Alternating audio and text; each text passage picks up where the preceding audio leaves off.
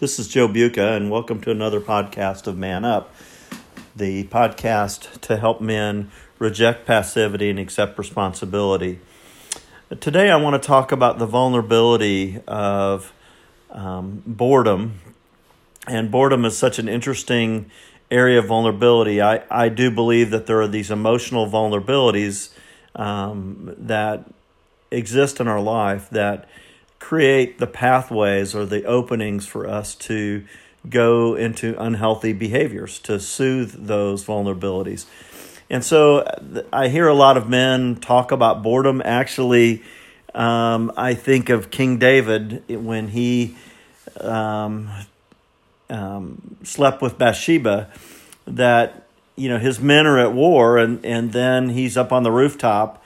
Kind of the implication is that he's up on the rooftop because he's bored and he's looking for something. I don't know that he was looking specifically as a voyeur, looking for a woman, but he sees Bathsheba, and that begins the avenue of sinning with her, and then eventually having her husband Uriah killed. And so that's a pretty extreme example of what happens in boredom. But I see this pattern. I've seen it in my own life, where when I'm bored, I gravitate toward more self-comforting, self-soothing kind of behaviors, whether it's, laying on the couch and binge watching something, or just watching sports or television. Again, not that there's anything wrong in watching those things for entertainment, but really in a sense where I'm doing it out of boredom. And then I find myself, overeating or eating unhealthy things. I find myself making choices that I later regret. And so I do think this issue of boredom creates a vulnerability in many men's lives.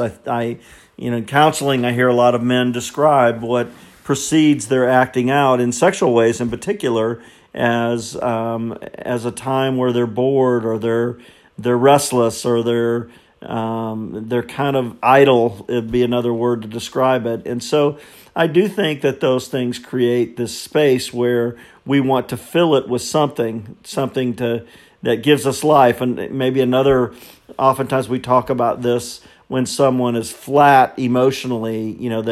They really don't have, it's almost like there's a lifelessness and a deadness in their life. And so many times when we have that flatness or that lack of emotional oomph in our life, we look for something to stimulate us. And most of the time, we gravitate toward unhealthy things to give us that stimulus, to create, in a sense, an excitement, to be desired, to be wanted. And again, I see that often with men that come to see me that struggle with a pornography addiction. And so I really see this idea of boredom as being a space that really can suck us in and suck us into things that we, again, later regret. I think the answer is, in many ways, to find a deeper sense of connection, and find it in healthy ways, connecting obviously with the Lord, connecting obviously with myself, connecting with other men, connecting in serving and helping other people.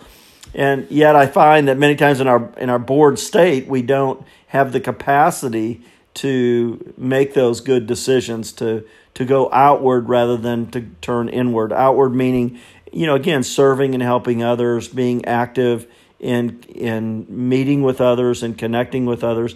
And so in times of my life where I found that boredom is an area of vulnerability, I found that it's very important for me to do some things like self-care, exercise, make healthy choices on the type of food that I eat, to eat cleanly and not to eat junk food or other things that really aren't going to be the healthy nutrition that I need. And I think getting rest, getting sleep. It's interesting that oftentimes in our boredom, where we go there because we've been weary, because we're tired and fatigued, and yet we go in a direction that really doesn't restore us and give us strength.